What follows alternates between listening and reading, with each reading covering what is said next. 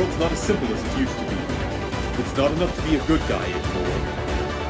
We have to be the best. The time has come. All will be accounted for, or we will hunt them. Stand up. It's time to be the heroes we were always meant to be.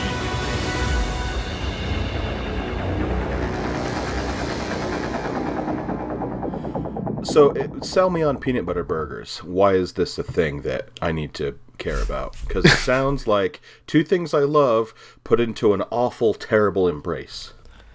Unless you're allergic. No. I feel like exactly. I don't know.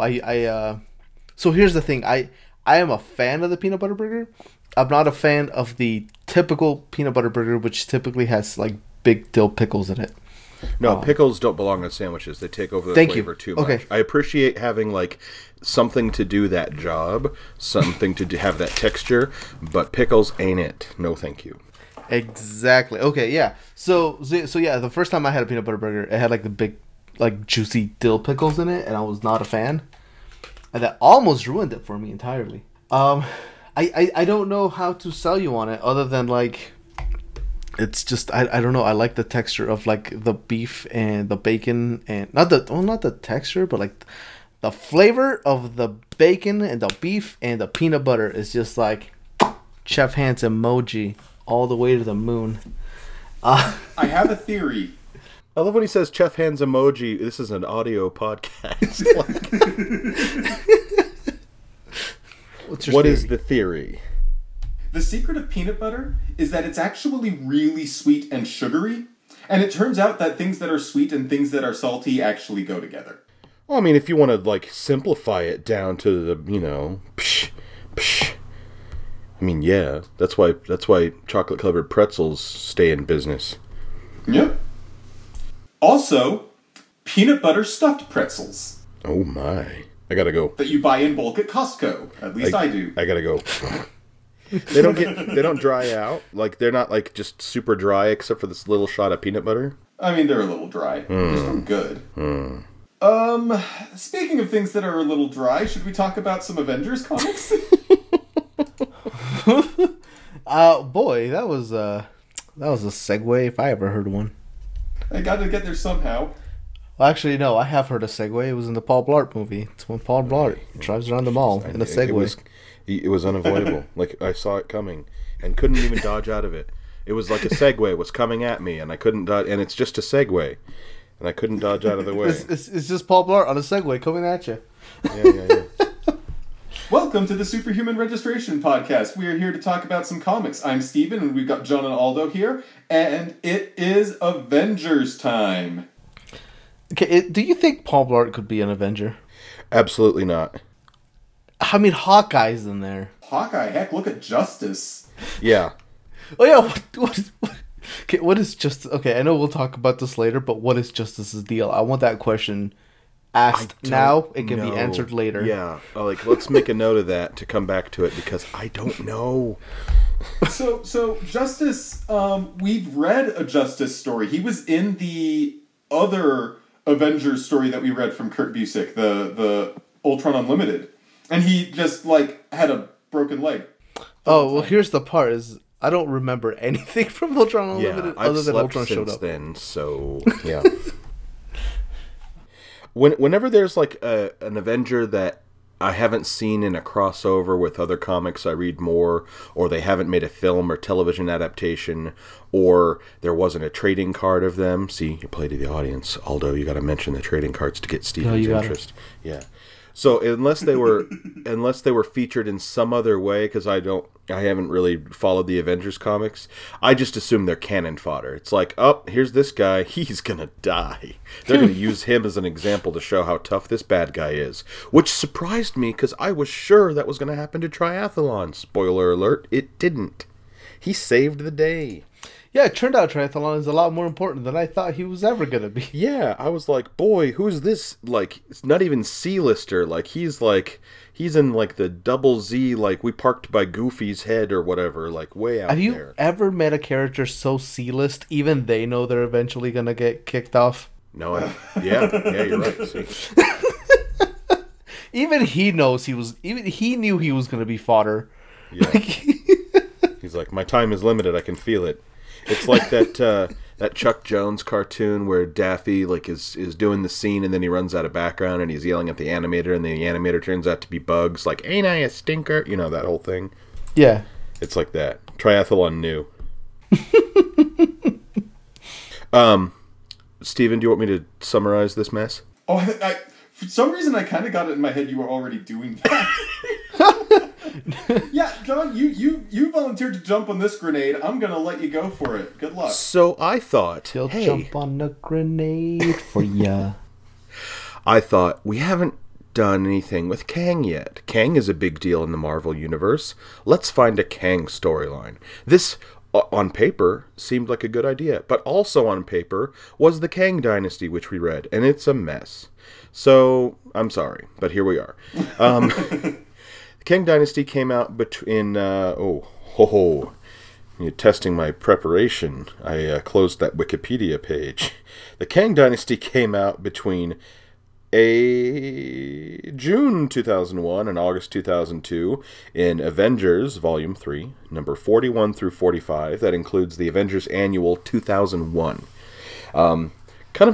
Kind of a big time in our nation's history, and this was also going on.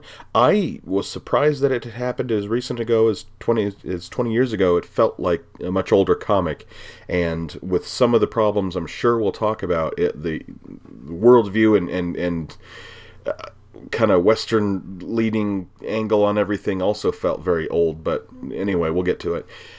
Kang comes to Earth and tells everyone, I'm taking over. I am Kang, I'm great, I've conquered many worlds over many times. He's a time traveler and he's a warlord, conqueror, king, whatever other title you want to give him.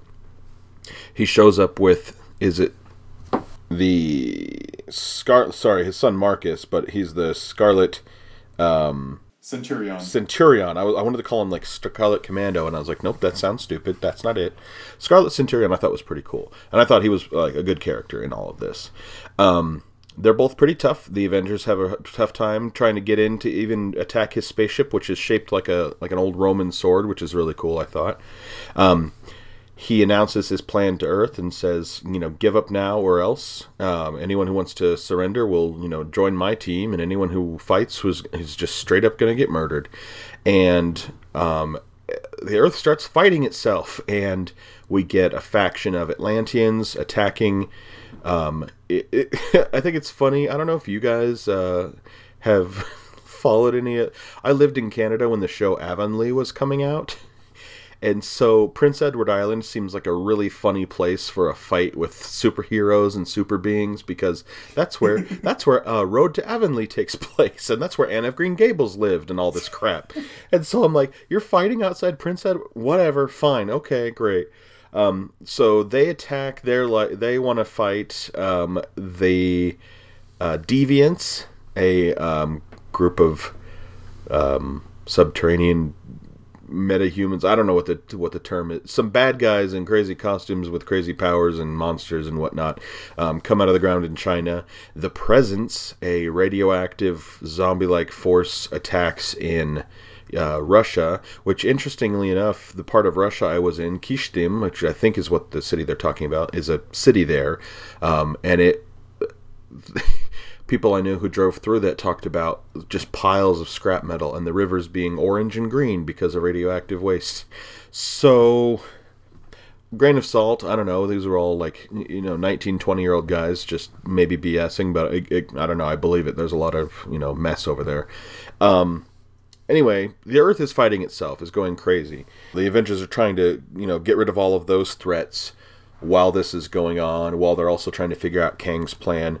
Then is it Master of the World? Is that his real name? Is that just I'm afraid so. Here we go. I'm just getting to that paragraph. Yeah, the master of the world, this dude bursts out of the ground, this superpower guy, and he rings cities all over. I think it's just North America. Was it the whole world? He has these towers and these walls he's constructed that come up out of the ground to protect the city, but really he wants to conquer the world, and he thinks he's tough enough to fight Kang. The Avengers fight him. But is he a tough enough dude to rescue the president's daughter? Gosh. I feel like there's levels. There's a lot of crap going on. So the Avengers are fighting him, they're fighting in Russia, they're fighting in China. They subdue everybody on Earth, and then they have to deal with the Master of the World. At this time, Captain Marvel, Carol Danvers, is known as Warbird, and she has lost her powers and is getting them back, and is not able to really tap into the amount of power that she's used before. And the Scarlet Centurion is stricken by her, is taken with her, and tells her, they meet a few times, and he tries to help her, and she's like, nah, I'm not falling for that. You're a bad guy. None of that crap. He tells her that he'll help her in any way he can, up to, but not including, betraying his father, Kang. She, at the beginning of one issue, remembers a whole life with a guy named Marcus who looks just like him, where she fell in love and had his child, and he aged and died, and all of this crazy stuff happened, and we can get into it more later. And she's like, whoa, I'm not trusting you. And he's like, no, that's not me, and more on that later. They fight the Master of the World. They're fought off a lot by his Plodux. It's a John Byrne creation. These wild, genetically engineered wild beasts, and he's the Master of the World. Does that? He's genetically modified himself to be the perfect human. He fights them off. Carol Danvers kills him, and she's really torn up about that, but it was the only thing to do. Kang causes more destruction. There's a whole issue where there are no words, where Kang just lets loose. The U.S. government, or the world government, I think it's just the U.S. government, they decide, well, we need to use Sentinels on him. They send up Sentinels, and everyone's saying, this is a bad idea. You know what Sentinels do. And it turns out Kang, in a former life, was part of the team that made the Sentinels. So he just looks at them, and they go, oh, hey, boss, what's up? And they turn back around and go back to Earth and attack the Earth. Oh, gosh, I'm sorry. That's one of the dumbest plot points in the whole book. Because it's not just that Kang worked on, the Sentinels. I worked in robotics. And therefore, robots do what I say. Yeah. I don't know. I know enough programming to know that I know nothing about programming, but people write about programming, they just drop in the word algorithm it's like a abracadabra, and that can just mean anything, and it's just a way to solve a problem. It's not stupid. Anyway, everyone's in a mess. Triathlon says, hey, we can go to my space hippie cult in Texas. Maybe they can help us out. So they go there, him and the Vision and others. They go to, it's the Triune Understanding, and Justice and Firestar have been undercover with them because the Triune Understanding have been kind of against the Avengers, but the Triune Understanding, they have a spaceship, but it's powered by the psyches of their followers, so they're using people's brainwaves or life force or soul or whatever to power the spaceship, and it kind of drains them. I don't think it ends up killing them after all.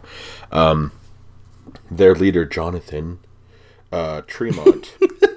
Sorry, that's the detail. Just the way you said it. I'm sorry. This dude's name is Jonathan.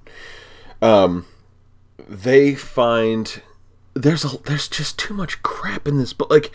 Man, it could have shaved off a bunch of stuff. I think some of it works really well, and I don't dislike this book, but man, it's a tough slog, So, yeah, there's a how do I?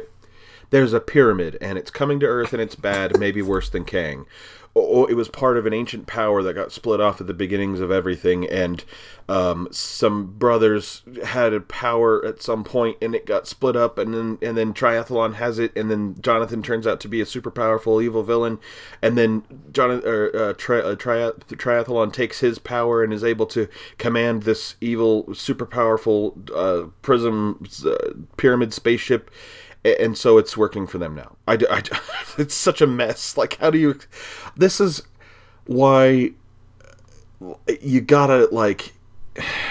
It's tough to talk about comics to people who are not, like, fully on board. Because you try to explain, what are you reading about? Oh, geez, I don't know. There's a space pyramid, man. Just give me a few issues to get my head around this. Because of the space pyramid, they're able to get the edge on Kang. Because of the space pyramid is one of the dumbest things we've ever said on this podcast. And it's I don't know what else to say, man. I don't know what else to say. I mean, nobody can blame you. Doing a bad job. I'm just saying it's kind of silly. There's also the problem of there's Firestar, there's Firebird, there's Warbird, and no, not War Machine. Thank goodness that's where it ends. But they. Quasar and the Human Lightning, or whatever the heck his name is, save them, and they're able to get this pyramid.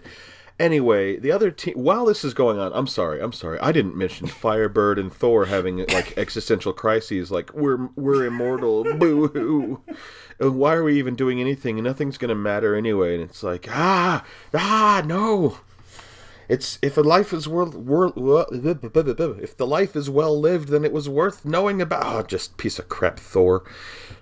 Every time it's like he just is like he's drawn consistently like a big man baby this whole time, and his attitude matches. That's how I feel about Thor in these issues. And Mjolnir can just whip up magic portals to wherever. Well, why the heck, if you can do that just willy-nilly, aren't you just like, well, I'm gonna go to Kang's bathroom now, swing this hammer around, piece of crap, Thor, and your man babiness.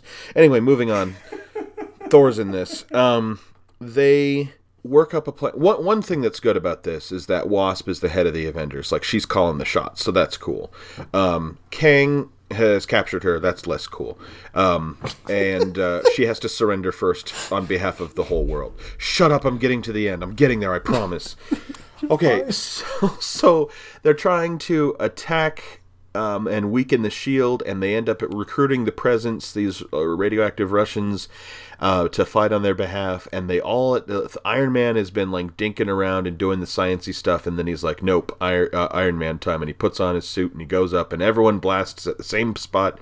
So that's enough to weaken the shield. No, hold on, who was it missing? Oh yeah, Jonathan escapes, because Jonathan, and he gives it one last little blast, and then they're able to get through the shields, and they end up capturing Kang. Kang orders the Scarlet Centurion, who is his son, and up until now I was thinking, hey, you know what, he like genuinely cares about his son. He's like really trying to teach him about warfare. Like, yeah, this stuff is terrible, he's a bad guy, but he's like really like being a good teacher and a good leader and all of this. Like, what he's doing is bad, but how he's doing it is just top notch. Good on you, Kang. Anyway, he sends off the Scarlet Centurion to go have his own life, and then Kang is bested, and he just, you know, too bad. That's what's going to happen. He crash lands on Earth. He's lost all of his power. He loses in a straight fight with Captain America, because, of course, and is thrown in prison for forever and possibly going to be killed at some future date. The Scarlet Centurion rescues him, and then we see that Marcus is not the only Marcus that Kang had picked the most genetically superior women in all of the people that he conquered, and made Marcuses with each of them in turn, and they all turned out to be disappointments in one way or the other. But this Marcus the 13th, which one do we end up with? There were a lot of Roman numerals. It's like the 24th, I think. Sure, big Marcus. He gave Carol Danvers the help she needed to end up fighting and defeating Master of the World. And so Kang finds out about that, kills this Marcus, and retreats to fight another day, to conquer another day, because he was ready to end to have this be his life, but because Marcus betrayed him, he can't have anyone betraying him in his empire, his organization. We will not tolerate failure, as Dr. Evil put it. And there you go. The Avengers move on to Morn. Triathlon's like, I'm gonna go take these space pyramid powers and go figure stuff out in space. And I was a C-lister anyway. Bye. And Carol Danvers wrestles with her guilt, and the people are throwing him a parade, even though like the Avengers kind of like they boned things up big time. Guys, discuss how this is a big mess, because I got to take a drink of water. My throat is just dead. We didn't even talk about Marcus. Yeah, and he's one of the most interesting parts of this whole thing, and he didn't even talk about him. Ooh, you don't... Ooh, okay, do I need... okay, a bit of Marvel Comics history. I'm okay being wrong, go ahead. So, Marcus... Backstory of Marcus is that he is a character that appeared in some early Avengers stuff. He, okay, so... Oh no. Buckle up, everyone. This is bad. This is bad. Oof. We can't... We're not Jay and Miles. We can't handle this stuff, man. So, okay, so Marcus was trapped in limbo. And... he did something to get Carol Danvers to show up in limbo. Like, did he call her? I don't exactly know all the details. But Carol Danvers goes to limbo, falls in love with Marcus, and the two have relations, and... In my children's comic book... It's okay, they were limbo married. And Carol goes back to, not limbo, back to Earth, finds out she's pregnant, gives birth to Marcus, who grows up and says, hey, I'm going to go into space. Do you want to come into space with me, Carol Danvers, because you love me? And she says, yes, I do. And then they go off to space together. You know, Carol Danvers and this man that she first had sex with and then gave birth to. Okay, so that wasn't just a weird fever dream? Just trying to outdo Oedipus. Just trying to like, oh, I see your complex and I raise you.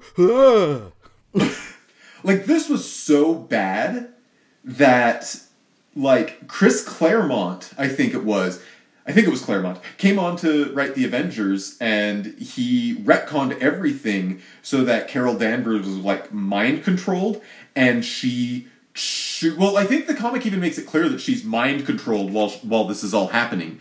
And so Claremont writes an issue of comics where Carol Danvers chews out the whole team for not being more supportive when she was sexually assaulted by this guy from Limbo. And so all of that is backstory to who this Marcus is. Is that like I feel like that's not even an improvement. But that's it's like a sideways move. The improvement is that this Marcus is not the same Marcus as that other Marcus. No. I mean the improvement in Claremont fixing that backstory to sexual assault. I feel like that's not an improvement. That's like a sideways promotion. Well, it's less of an improvement and more of Claremont, I think, venting his frustration with how that story went. Did he write Rogue taking her powers? Is that another way they could have erased it? Because she like took her like memories and powers and everything. Well, is that it all connected? That doesn't necessarily erase a previous pregnancy. Because if there's one thing that we've learned, when Marvel Comics introduces a bad idea, they do not let it go. No, they stick Sin's past is still canon. Why do you gotta go there, Steven? This book brings out the worst in me. It doesn't. Like, I'm actually with John. This is not a bad book, and there's stuff in it that I genuinely liked. Yeah. That stuff is all in like the last 3 or 4 issues. I will say this before I want to cover this. The creative team, Kurt Busiek, he might in one sentence, my problem is that this is really crowded and really busy. And maybe that's me personally not having any connection with these characters, but also Jack of Hearts, like what? I do not care. That's stupid. Like, I'm willing to go out on a limb. Like, Hank McCoy is a furry beast. And, like, he doesn't wear pants. Sometimes he wears pants. Whatever. The Donald Duck thing, like, animals don't have to wear pants. Okay, fine. But Jack of Hearts. I mean, I just... What? What? Kurt Busiek wrote it. Artists include Alan Davis, Kieran Dwyer, Ivan Reis, and Manuel Garcia. I thought that the coloring, the art, the paneling, everything was well done. I liked it. I thought there were some really great parts. I thought the whole issue with no talking at all, that just, showed we didn't need anything to see here's Kang conquering the Earth. And he did it. And there it was. And good job. I'm glad we didn't have, too much of the dialogue where that is a problem. Like, I liked... I don't want to crap on the writing because I liked it overall, but the era of comics and the style of comics where it's like describing every little thing, and it's like, dude, we can see it. You drew it. I know what's there. You don't have to tell me. Like, if you're doing your job well enough, you set up the importance of this moment without having to, like, describe what's going on. Like, give me some character insight, instead of, like, and all the Avengers looked in dread and awe as this big sword in space pointed at them. It's like, we get it, dude. You put a sword in space. We understand. But I liked it. So I want to say a couple things since we're talking about that issue right now. That was part of like a weird pseudo event that Marvel did called Nuff Said, in which they kind of, I don't know if they challenged the writers or artists or if they wanted to do it themselves as a challenge. But the whole point was that, like, I think most of the books that were coming out at the time came out with an issue that was completely without dialogue. And actually, fun spider facts. We really needed like an audio sting for that. Spider facts. The Spider-Man issue that was supposed to be that was issue 36, but then 9/11 happened, so they switched it to a tribute issue and pushed what was supposed to be issue 36 up to 39. But yeah, that's neither here nor there. Actually, it's a little here because where the crap was Spider-Man? They showed him in one wasn't an panel. Avenger. Yeah, he wasn't an Avenger. They did say some heroes resisted, and they show Wolverine and Spider-Man hiding from Kang's forces. His whole army, by the way, is futuristic warriors, like people who have been like, the best of the best of the best of the best in the eons of time. So they're tough to beat. Just their regular, everyday soldiers that he has. So anyway. Okay. Also, the other thing I want to say is having a giant. Was it called Damocles or like Damascus? Yeah, Damocles. Sort of Damocles. Yeah. Having a giant spaceship, like a battle space warship called Damocles, and then like, that's metal AF, dude. Yeah, I liked that a lot. Actually, so I really like Kang as a villain. Kang as a villain was a lot more intriguing than I kind of expected. Which, granted, I wasn't expecting anything. I had no knowledge about Kang other than time traveler. And the whole idea of like, so one, he has this big space hologram spirit battle with Captain America. That was rad. Yeah, that was cool. Turns out that anytime that your main antagonist and your main protagonist turn into giants and fight each other, I tend to be on board with that. It's the reason I think so highly of The Legend of Korra Season 2. Gurren Lagann, where they're fighting with giant robots the size of galaxies. That's why I give Pacific Rim a pass. It's just big things fighting each other, and that's what I'm here for. Yeah. Okay. So I just want to. Okay. So the kind of the climax of Kang's war to me was really good because because it starts out with that, right, like with them going up to the ship, they're attacking them with the space pyramid because that's how they win for some stupid reason. So Captain America has this giant hologram fight with Kang, and then they attack the ship, and the ship starts crashing down on Earth. So Kang rides his burning giant space sword ship into the Earth, and then like it doesn't get inside of it, just like stays on top of it after he evacuates everybody. But the captain has to go down with the ship, so he does.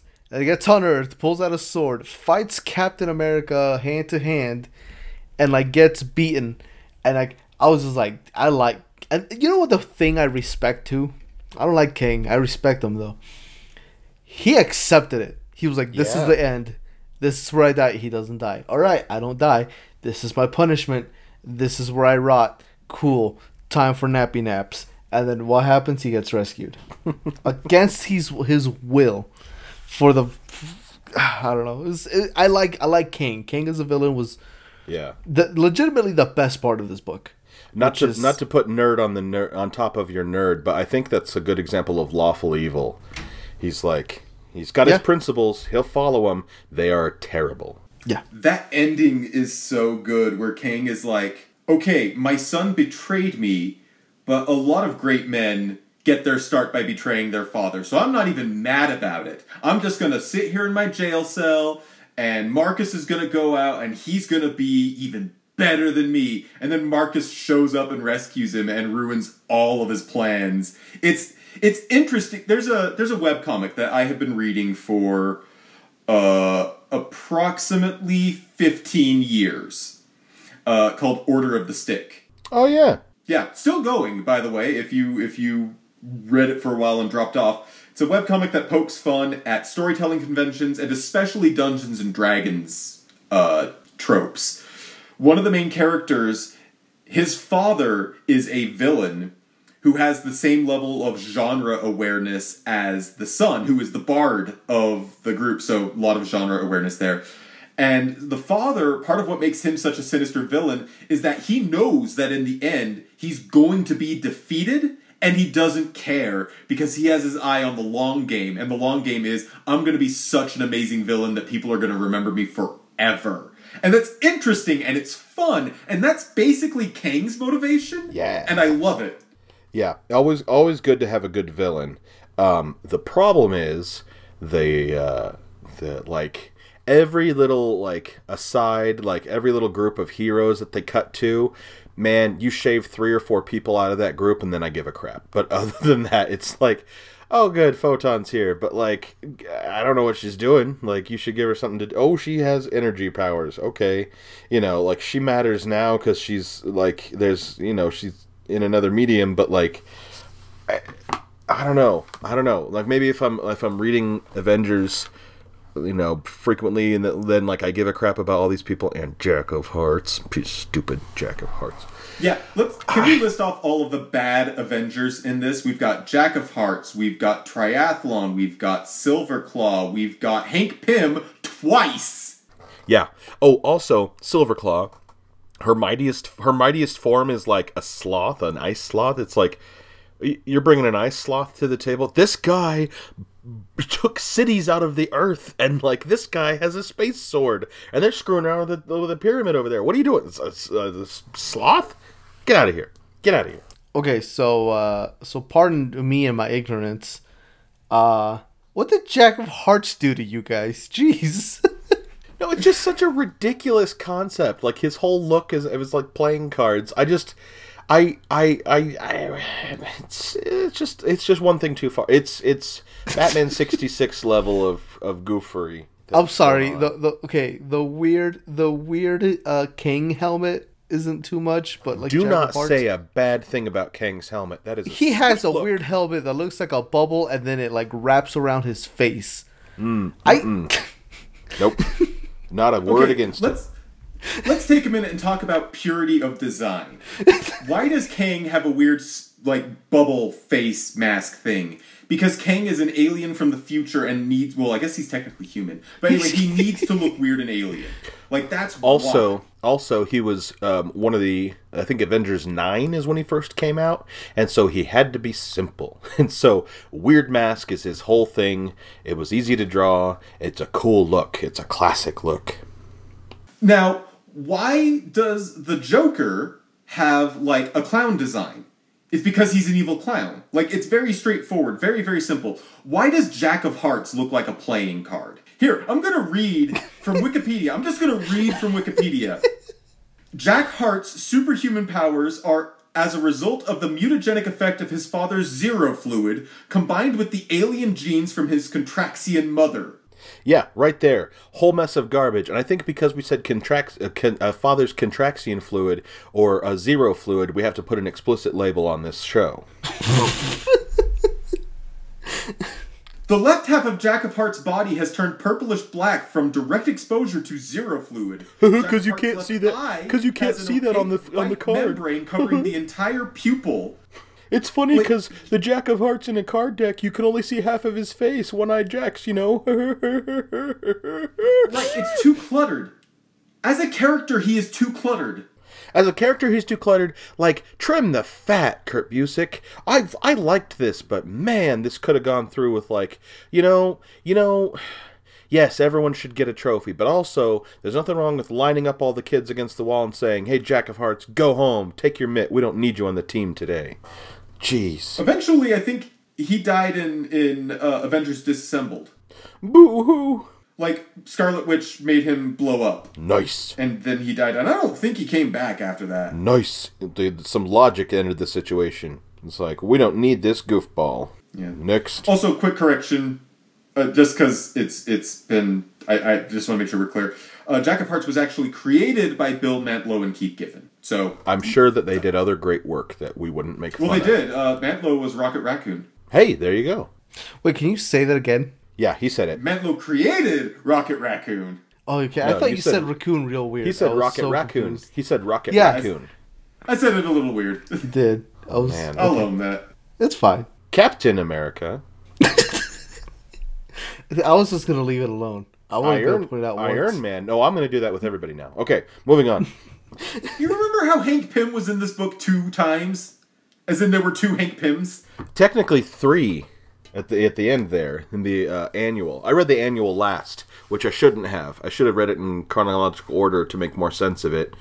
Not great.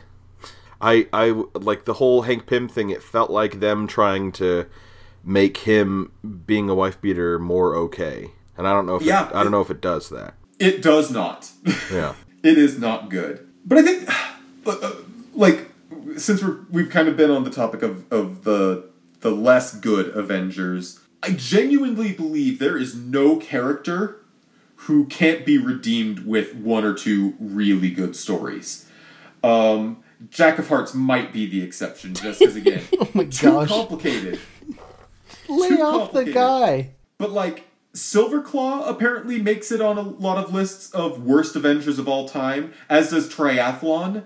And the thing is, I didn't think Triathlon was actually that bad. Like, as a character, all of that stuff with the Triune Association, or whatever they were called, like, all of that stuff was just dead weight, but the character himself was interesting.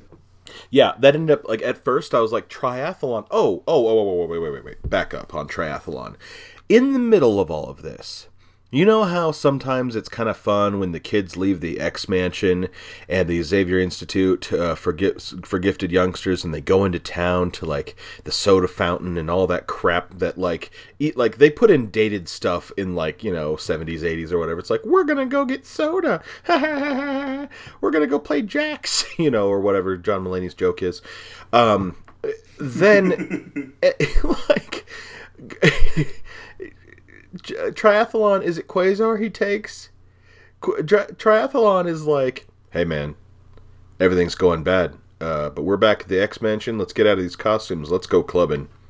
Let's go. Oh, it's Jack of Hearts. It's Jack of Hearts. That he takes. Oh, another mark against him. Jack of Hearts sucks. Oh my gosh, leave the guy alone. No. If there is a big floating spaceship of doom sword above your planet, you don't go out to chase tail. You stay at you stay at the Avengers Mansion and to get the job done. Fight the bad guy. Jeez.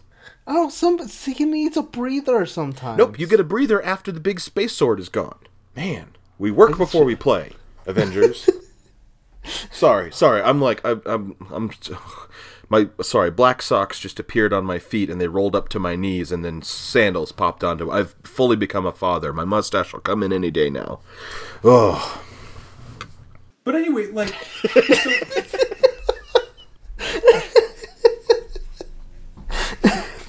look, sometimes there's no segue. Sometimes it's just, you gotta swerve back into the lane. Oh no, John's truck Oh is man, dumping. I wish we were an R-rated podcast sometimes.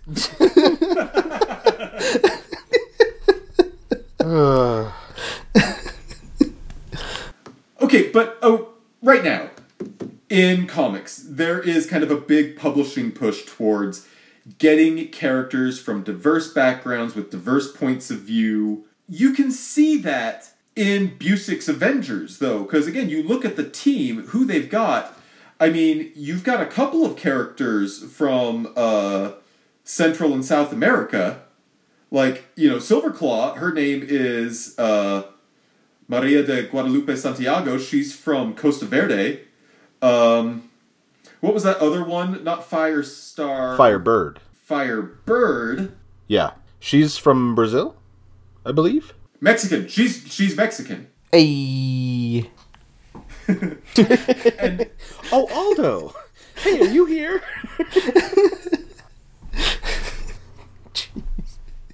Do you know Firebird? Is she a cousin? Nah. Oh. I got a cousin Juanita, but I don't think it's the same one.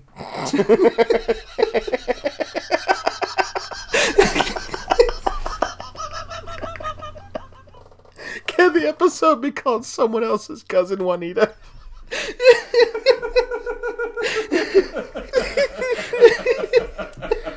done. Oh gosh. It is pretty nice when we just there's the episode title. Do you think, talking about this, trying to pull from different backgrounds, I like that. It's a good thing. Does it feel forced or heavy-handed here? Or is that just, because it's an older title? I don't know. Well, and I don't know that it's forced or anything like that here. I actually really kind of weirdly appreciated Firebird bringing her faith into her conversations with Thor. Yeah. I wish it didn't come across so Christianity is better than your pagan religion, which is kind of how it reads. But in theory, I think that's a cool thing to do, to have heroes talk about their faith and have that sort of real conversation with each other. Again, it's one of the things that I like so much about Ms. Marvel. I don't think it quite works here, but I applaud the effort. But it's interesting because I looked up a lot of these characters in preparation for the podcast, and a lot of them, again, Triathlon and Silverclaw in particular, regularly make it onto lists of the worst Avengers. CBR has a list of the worst Avengers. Newsarama has a list of the worst Avengers. CBR's list also has Shang-Chi on that list, and so their list is suspect. But anyway, they'll eat their words once the movie is a hit. So I think the word you're looking for is sus. Yeah, pretty sus. you know what? I played for the first time in months and months, because mostly it's a mess now. Anytime I go and try to find a good room, it's all weird names that are oh, these are just horny teens, and I don't want to be around that. I'm here to play Dang Among Us, and I got to be the imposter twice in a row, but I was so I got the yips, and I screwed up. I wasn't a good imposter. Anyway. Oh gosh. But anyways, these characters are interesting, potentially, because they come from backgrounds that we don't typically see in comics. It would be nice to see, them get more development. They probably won't. Marathon Man is apparently... Or Marathon Man, what's his name? Triathlon? They're not the same event, Steven. They have a different category at the Olympics. Yeah. They both end with on, and me being off of running, because running is dumb. And octagons and on. How very on brand of you. London is a city that ends in on. So I was gonna say I actually really did appreciate kind of the international feel, but partly because this is such a big event, right? So it's okay, and it's weird because it's not a big event in the sense of a event comic, but it is a big event in the sense and scale of the world. King has taken over the Earth, essentially, or he's threatened most of it. He's taken over North America, and he has forces everywhere. Everybody's fighting to protect or help the Earth in their own weird way, whether they're a villain trying to take over so that they can fight, or they're good people, or they're good people stabbing the bad people with a metal shard. Yeah, we gotta talk about that at some point. So, I don't know. It felt appropriate. There's some stuff that's kind of like of course there's the Russian people. Like it's Marvel. There's got to be. Uh, I mean, I don't know. I did like how international it felt. I did like how kind of big it felt. I don't know. I didn't have many expectations for King Dynasty, but it didn't. It surprised me how big it felt without it kind of being such a big event.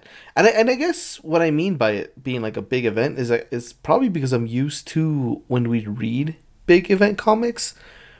There's so much that's not in the books because it spreads out to the other books to tie them in, right? This book didn't have that. This book did feel like its own complete story, mostly.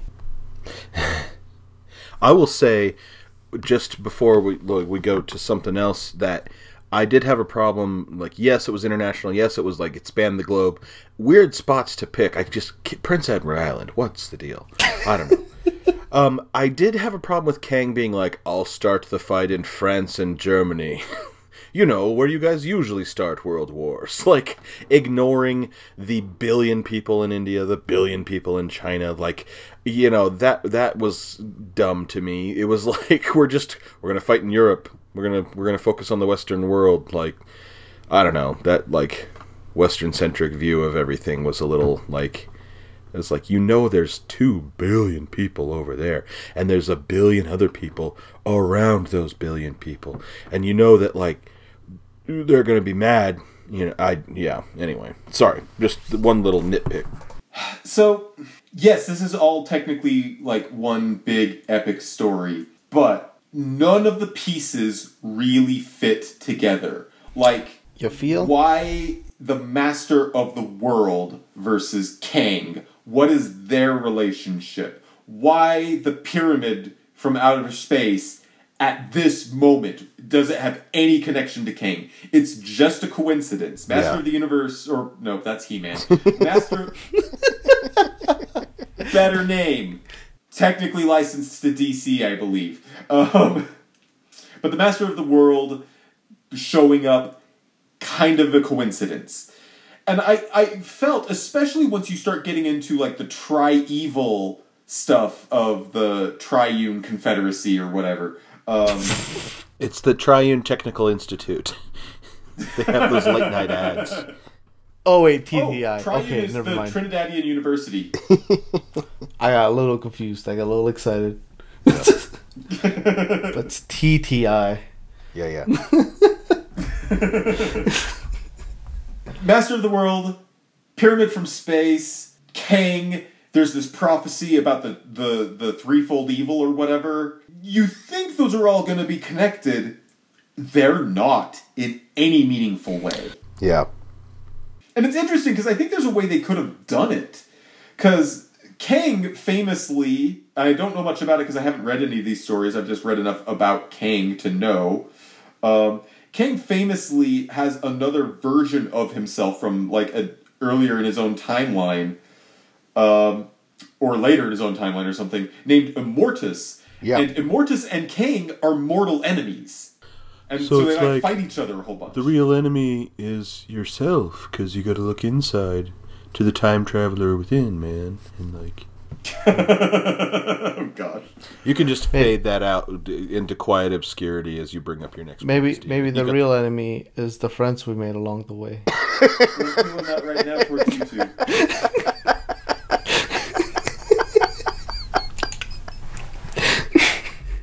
quick save It's of not level really, one. It's funny.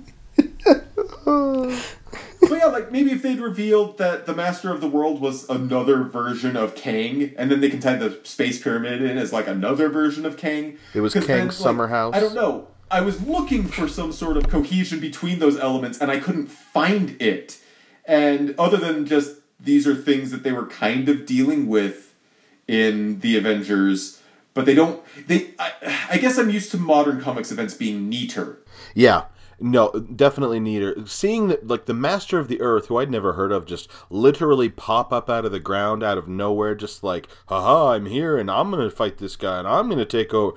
It's like, you know how when you go out to the grocery store, sometimes you can see people from work, and sometimes you can see people like neighbors and like different people mixing in a place that you didn't really expect. It's like that, except there's Master of the Universe popping up out of the ground and saying, "Ha ha, I will take over," and it's really, really disorienting. Yep. Sorry. So that's kind of why I didn't have a gripe with it, because a lot. Okay, sure, Master of the World and Kang don't really have any beef as far as I can tell. They're both vegetarian. Ha ha ha.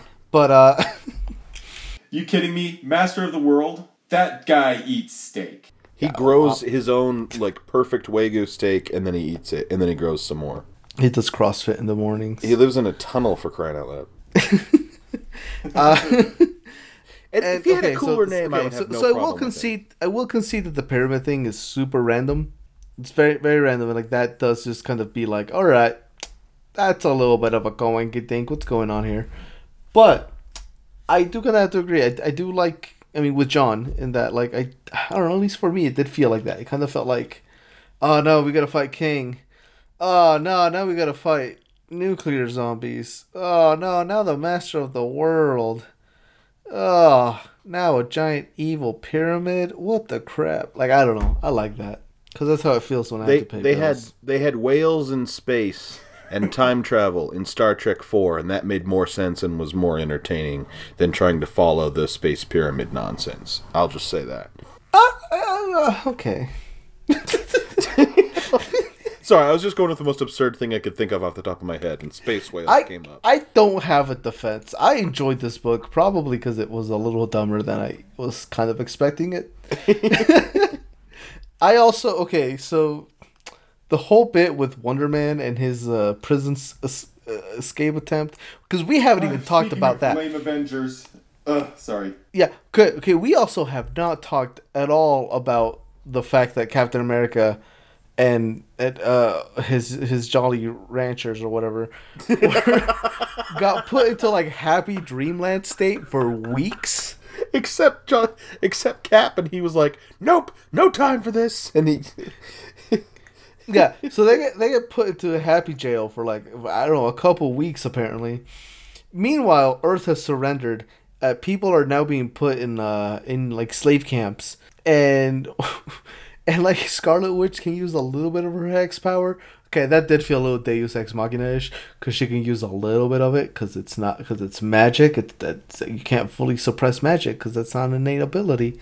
And then she bumps into Wonder Man, and they start a prison break, except not really, and only Wonder Man leaves, and that doesn't really lead to anything. He helps. He's one of the, people who shoots energy at the shield, and they needed exactly that many plus Jonathan to get through it. Yeah. That's also, right. I've never seen anyone mutually go into the friend zone so hard, but there it is. Him and Scarlet Witch like had a relationship, and it was kind of, ooh, I don't know, I'm gonna go back to L.A. Will you come with me? Ooh, boy, ooh, move in with. Oh, I don't know. And then they both were like, we are buds. We are buds. Yeah. Let's make out. Nah. They made out, and then they decided they were buds. So I think Wonder Man does not. No. They also. No, they made out after they made their escape. I think they just had a goodbye kiss, like a good old friend's smooch. That's not a friend smooch. Nah. I just remembered that page 7 of issue 41, I took a picture of this because I thought it was so funny, has Wanda and Wonder Man. Wonder Man. Anyway, Wanda Man and Scarlet Wonder are they're horseback riding, and they're having a conversation, and Simon's like, hey, I'm going to go back to the West Coast, and I'm going to restart my film career, and Wanda's like, oh no, I think I should stay here.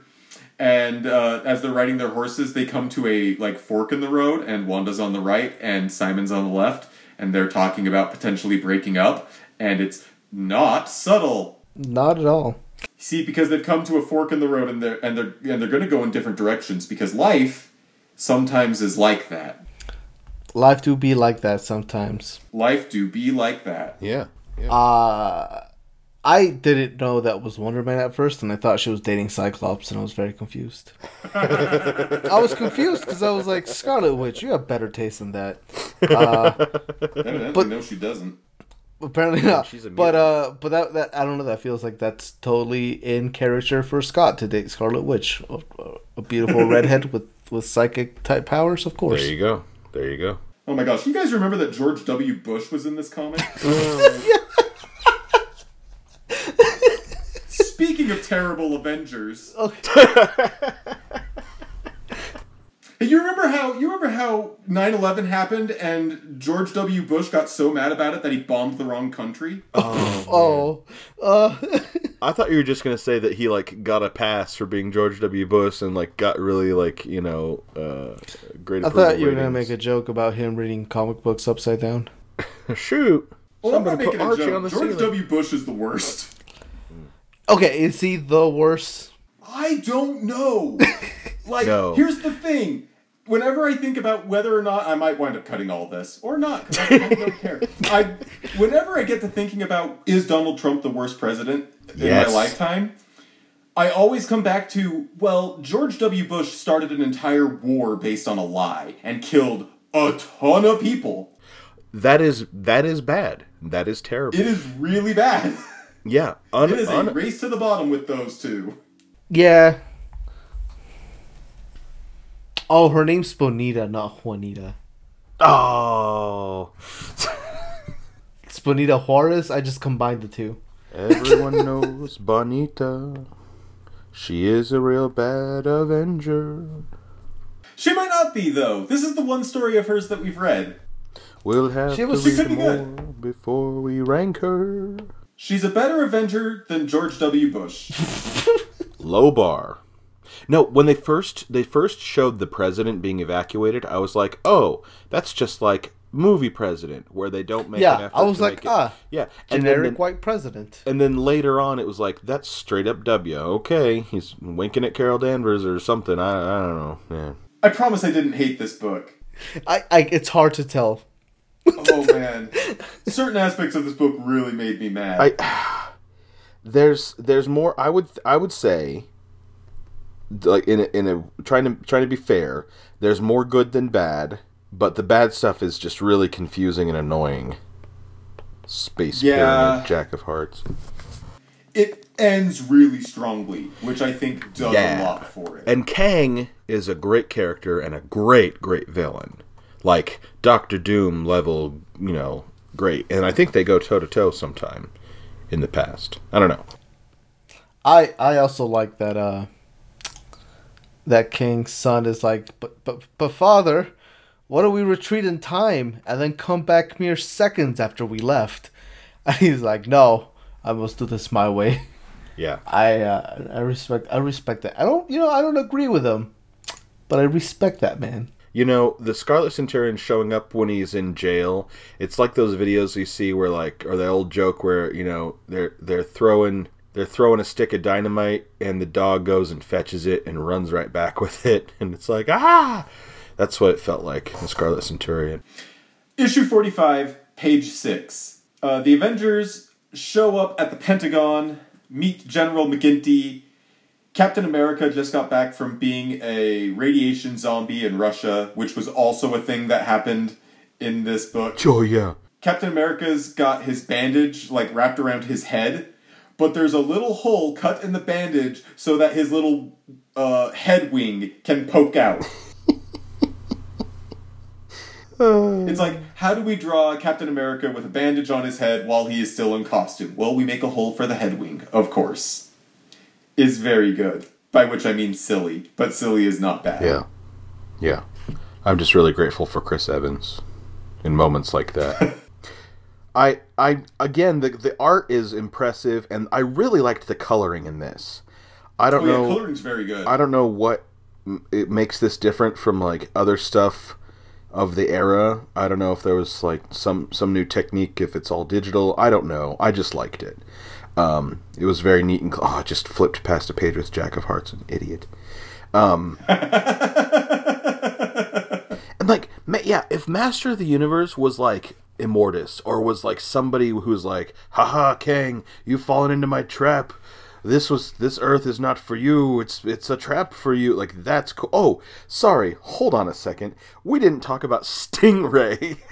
Speaking of stupid Avengers, they're like underwater. They're underwater. Like, is he Canadian? Is he Alpha Flight? I think. Yeah, he's Canadian. Is he Canadian? No, he just has red and white on his uniform. Yeah. They're like underwater recon dude Stingray is ridiculous, but like is useful, like gets them the little knowledge they need, I guess, but like so dumb. Ugh. Also, I don't like the green and purple on Kang. I like his mask.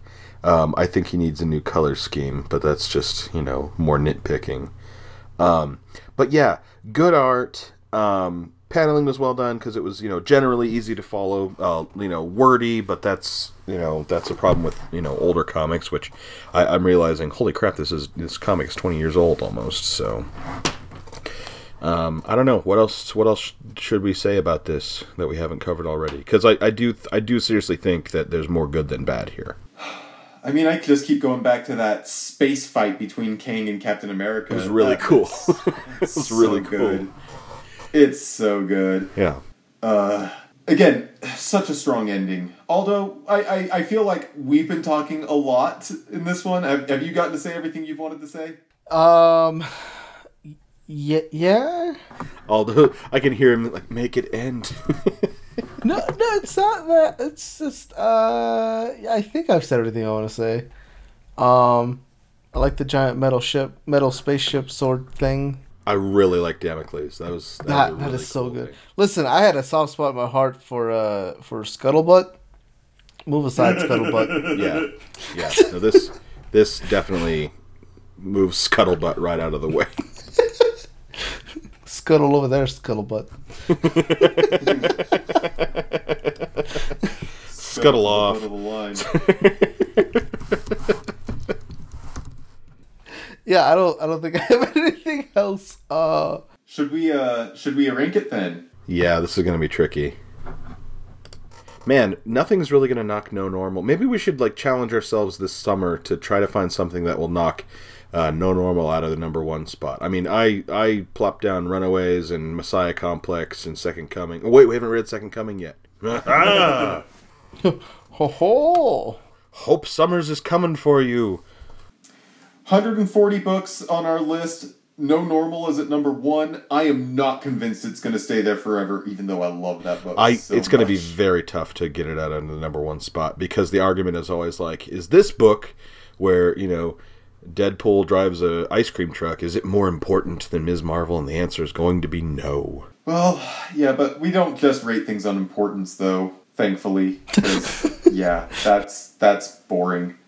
Let's just be subjective. Because one more day is pretty important. Yeah, it's true.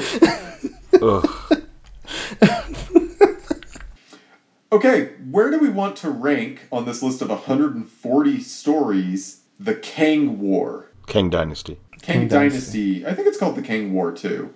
I think you got multiple titles. Yeah. I do. Dynamite Joe, that's what they call me. That's the best you could come up with on the spot. Don't you have improv training? Dynamite Joe. You couldn't go with I am known as El Conquistador. No, you went with Dynamite Joe.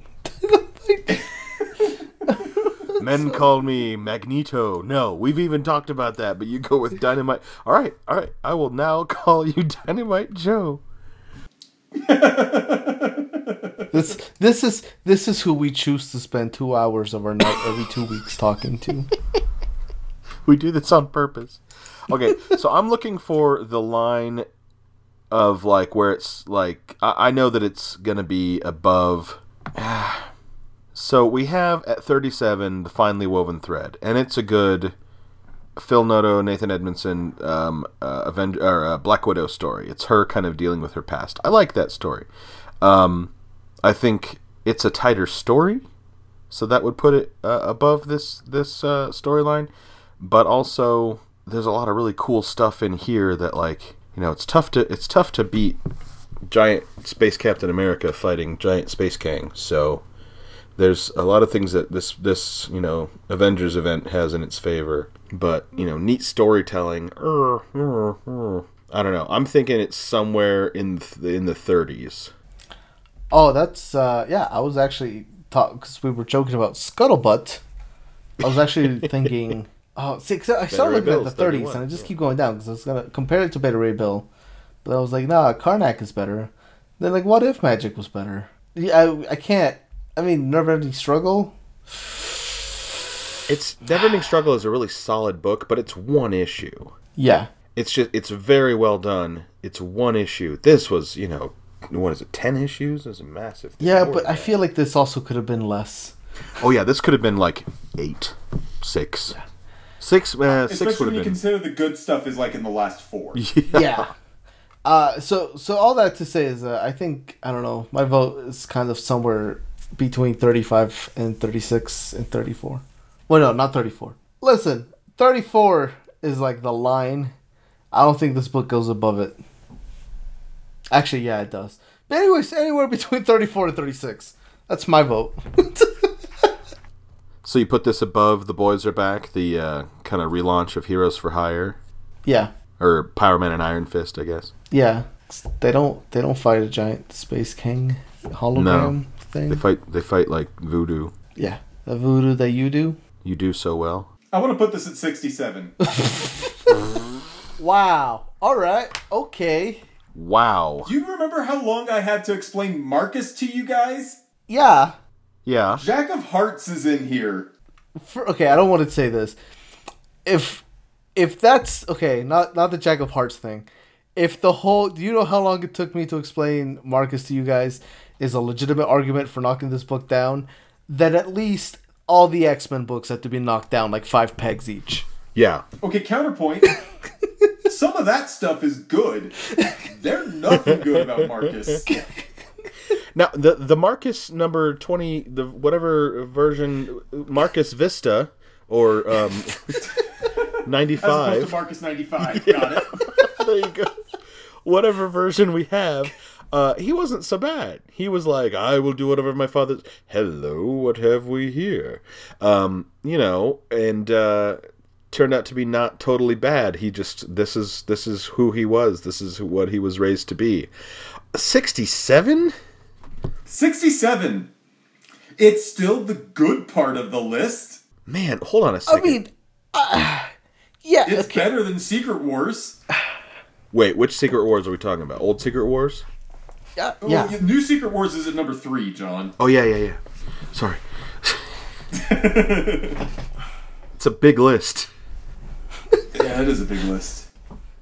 Having both Secret Wars in here is like going to a party and finding your ex there. My list is not that long, although I don't know what you get up to, but also Steven's like the little icon that popped up as Steven because Aldo is Aldo, and then this like other one says anonymous goose. So this goose is loose in our Google Doc. It's so funny. 67. You are high, my friend. No, he's pretty low actually. 67 is even above the halfway point on the list. But okay, and the reason I'm saying 67, the reason specifically I'm saying 67, admittedly, you were avoiding the easy joke because I really like the Black Bolt story at 66. Yeah, Saladin Ahmed, solid story. Yeah. Mm-hmm. Wait, is that part 2 or part 1? It's part 2. You're using 68, the Star Wars New Hope manga is like you're halfway. Like anything below that is like meh to you. Is that right? Well, I'm using the number 70 as the halfway specifically. That's mathematically. Even some of the stuff in like the 70s is not bad. Emperor Quill that we read just a couple weeks ago was at 76, and that wasn't bad. Oh, I forgot we read Demon in a Bottle. Ugh.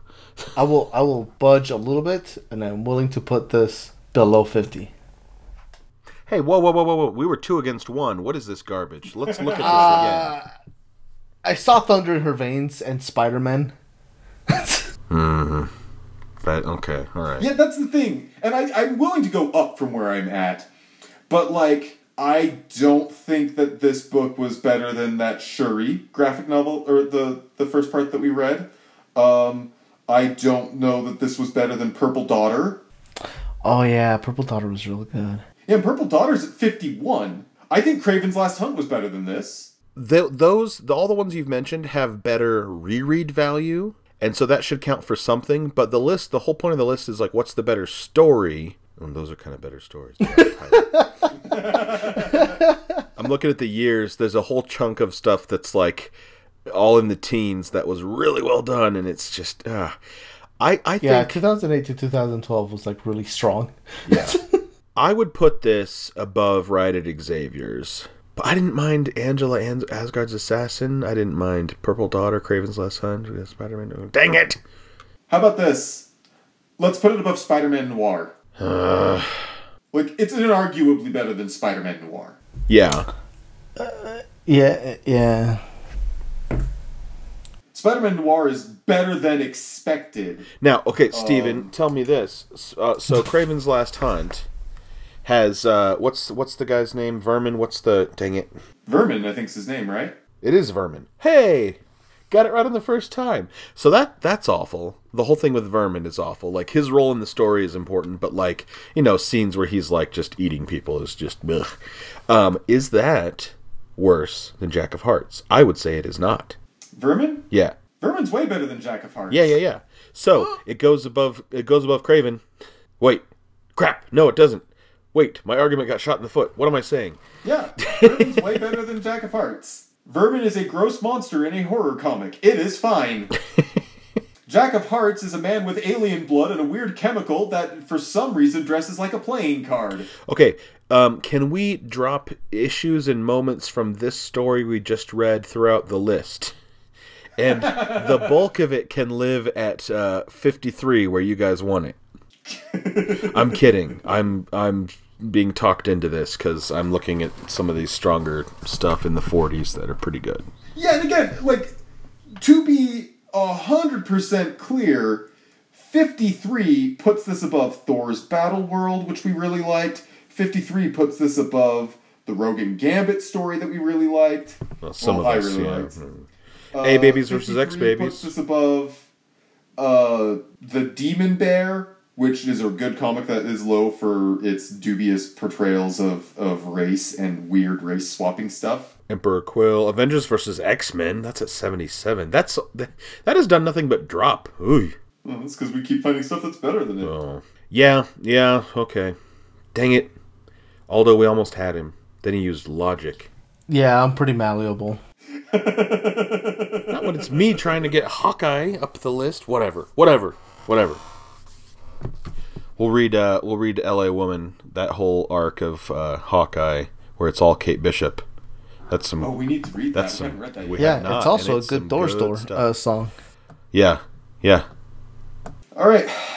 So, number 53 on our list, between Kraven's Last Hunt and Spider-Man Noir. That, again, not a bad book, just has a couple of moments that make me get angry. Good middle of the list fodder. Yeah. Good, top third of the list fodder. Well, top 5/12 of the list fodder. Above the middle. Above the middle. What are we reading next, Aldo? It's your pick. Up next, we are reading Avengers: The Children's Crusade. More Avengers! Hooray! Yeah, I didn't even think about that. I was just thinking about the children. Why won't you think about the children? They're sleeping right now. I don't have to think about them. They are snuggled safely in their beds, quiet for once. Good gracious. It's nothing but noise at my house, Aldo. So this is the story in which hold on, words escape me. This is the story in which Wanda's resurrected half Satan babies figure out that they're Wanda's children, and they try to find her. So this is relevant because of WandaVision. It's the 2010 event Avengers: The Children's Crusade, correct? Yeah, it should just, yes, it's an event, but I think it should only be like That is the 9 comic. issues is what it says. It says limited series 1 of 9 on the first book. If there's a secret sneaky bonus issue out there, I don't know where it is. Oh, okay. Well, then I probably miscounted. Yep, I did. Anyways, yes. So it is that limited series, 9 issues. Know that the Young Avengers have disappointing powers. That's my experience with them so far. It's like, oh, that's Yeah, weird. but they have Hulkling and Kate Bishop. No, I didn't say anything bad about Kate Bishop. Did you say Bishop? What? Did you say Kate Bishop? I don't know what you're talking about. I said it the way all us Americans say it. Hey, Aldo, put your arms up and flex. I want to see your biceps.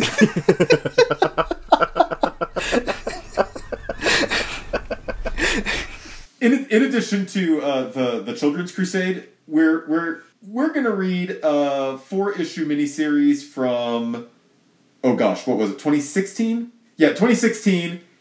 It's Cage! Exclamation point. By Jendi Tartakovsky. I don't think you guys saw it, but Tartakovsky did a series called Primal that won like a lot of I want awards. to watch it. I heard about that. It is really, it's pretty intense, but oh my gosh, it is really good. It is super solid for it being exactly what he wanted it to be, which was like a show without dialogue. So Is it basically a that- show that's that's like Turok the Dinosaur Hunter, that old video game? I mean, no, it's I don't know. It's a caveman who's kind of out surviving with his dinosaur. But there's like an episode that's pretty like body horror-ish, where there's like this poisonous gas that's causing the monsters or the dinosaurs to turn into like zombies and decompose. And so like that's pretty graphic. So it's him and his T-Rex trying to escape that. And then there's also like another episode where there's like a weird monkey clan that drinks like a special juice that like steroids. So like he has to fight a giant roided out gorilla. So I don't know if that answers your question. That sounds rad. It is. But It is. very violent. It is just very much, and like the violence and the gore is pretty much it's up there. It's a pretty R-rated animated show. Which I really want to watch. The problem with Jendi Tartakovsky, like, his best work is not stuff that you can, like, turn on while you are doing the dishes. Oh no, not at all. You have to sit down and watch it, and, like, dedicated watch it. It's the reason I've never finished Samurai Jack, despite Samurai Jack being amazing. Yeah. Yeah. It's just, it's so rare for me to sit down and just focus all my attention on a show unless I'm watching it with my wife, and the only show we watch together is The Bachelor. What have you become, Steven? The world's not as simple as it used to be. It's not enough to be a good guy anymore. We have to be the best. The time has come. All will be accounted for, or we will hunt them. Stand up. It's time to be the heroes we were always meant to be.